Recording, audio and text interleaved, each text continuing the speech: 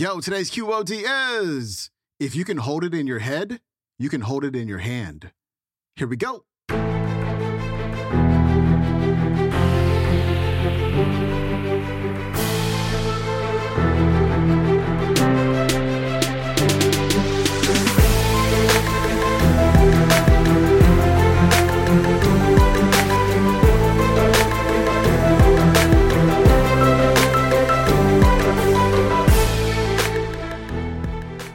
Welcome back to the Quote of the Day Show. I'm your host, Sean Croxton of SeanCroxton.com. We've got the late, great Bob Proctor on the show, kicking things off for your Motivation Monday. And, as you heard a couple weeks ago, Bob Proctor passed away. And, real bummer. Bob was such a good guy. And, there were a few people who I'd heard about before Bob, who were kind of like my gateways into personal development. But Bob was the guy who really, really sucked me in with the way that he taught and the way that he spoke and how he simplified everything and taught the laws of the universe. Just really, really captured my attention. And I remember going on walks every day, listening to Bob in my earbuds for at least an hour a day, just studying like everything he taught and everything he did, and getting to interview him, which was a total honor. And I hope you listened to that interview that we did.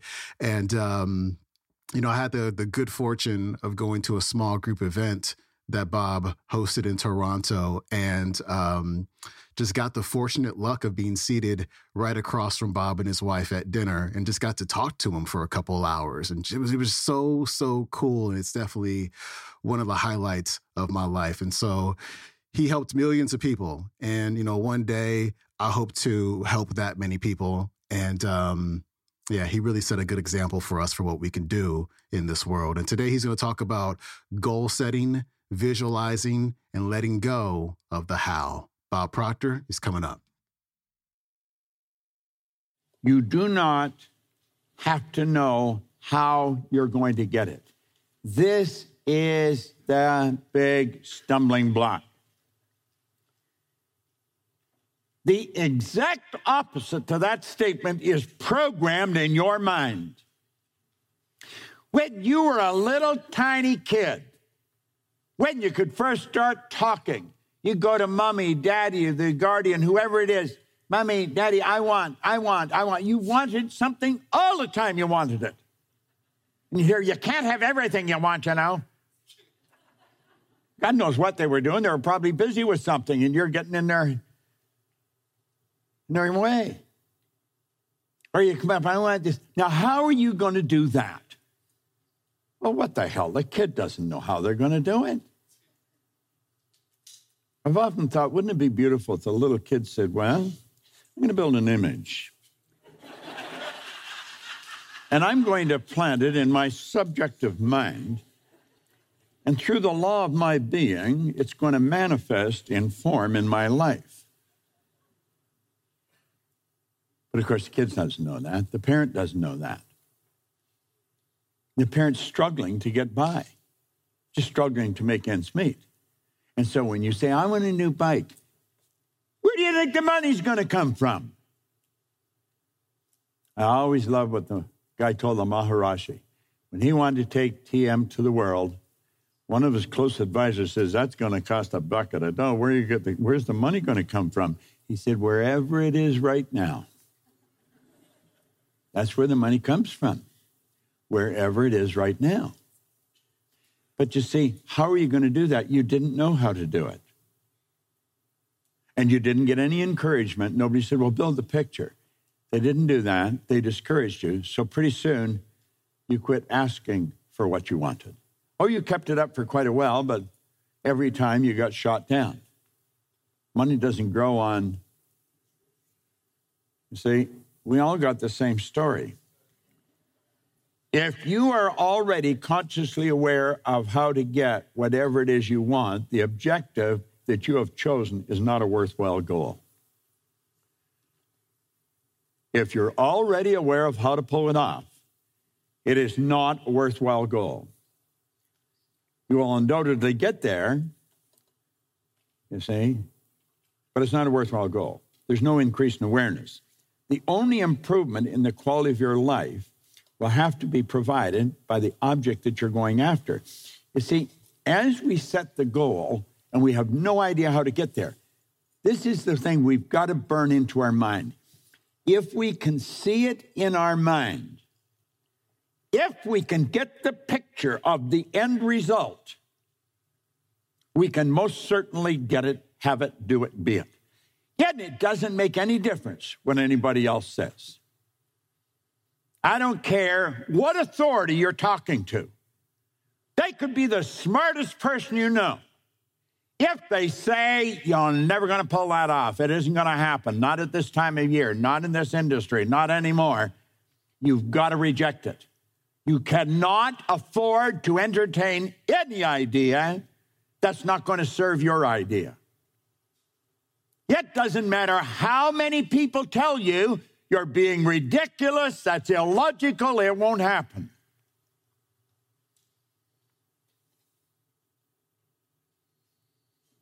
Life is growth, and the basic law of your being is create or disintegrate. Now, you're either going to go ahead or you're going back.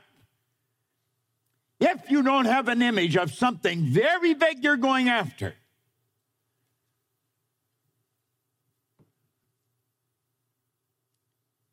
this is really important we get this.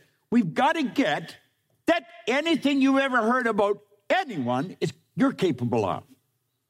There isn't anyone in the whole universe that's got more potential than you. Not even that much more. Now, that idea is way out of the box to most people because we've been raised a different way. Come down the bottom of the page. A surface review and a meaningful discussion of the following breakthroughs, which were the result of individual goals, will help prepare your mind for the work we are about to engage in. We have outlined 4 great success stories, 3 from the past, 1 from the present, that will help us understand the tremendous success that is waiting our acceptance. Now, let's think about this. I want you to think. Put your pens down, your books down, and I want you to sit and really relax, and I want you to focus on you. What do these people have in common? Now, think about this. What do these people have in common?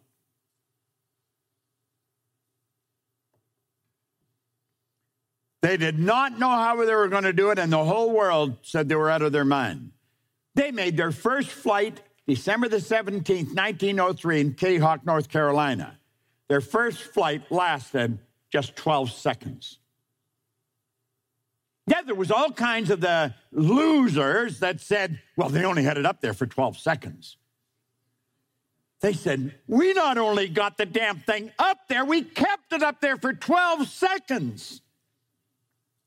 Perception.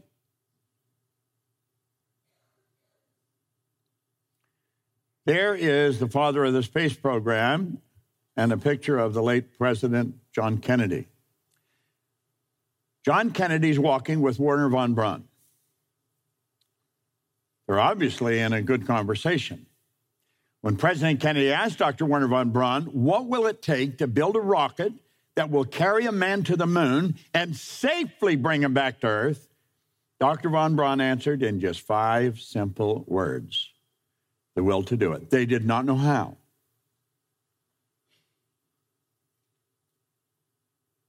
Now think. Know where you're going and know that you're going to get there. You do not have to know how. The laws of the universe are so precise, we have no difficulty building a spaceship, sending people to the moon, and we can time the landing with the precision of a fraction of a second. You've got to think of these things. You really want to think of them. There's the top of the world right there. You see the peak. And there they are.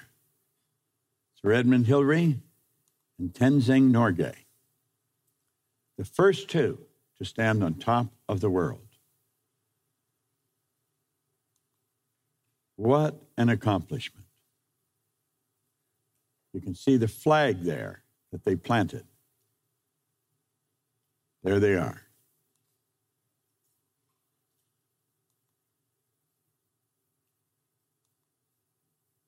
They did not know how.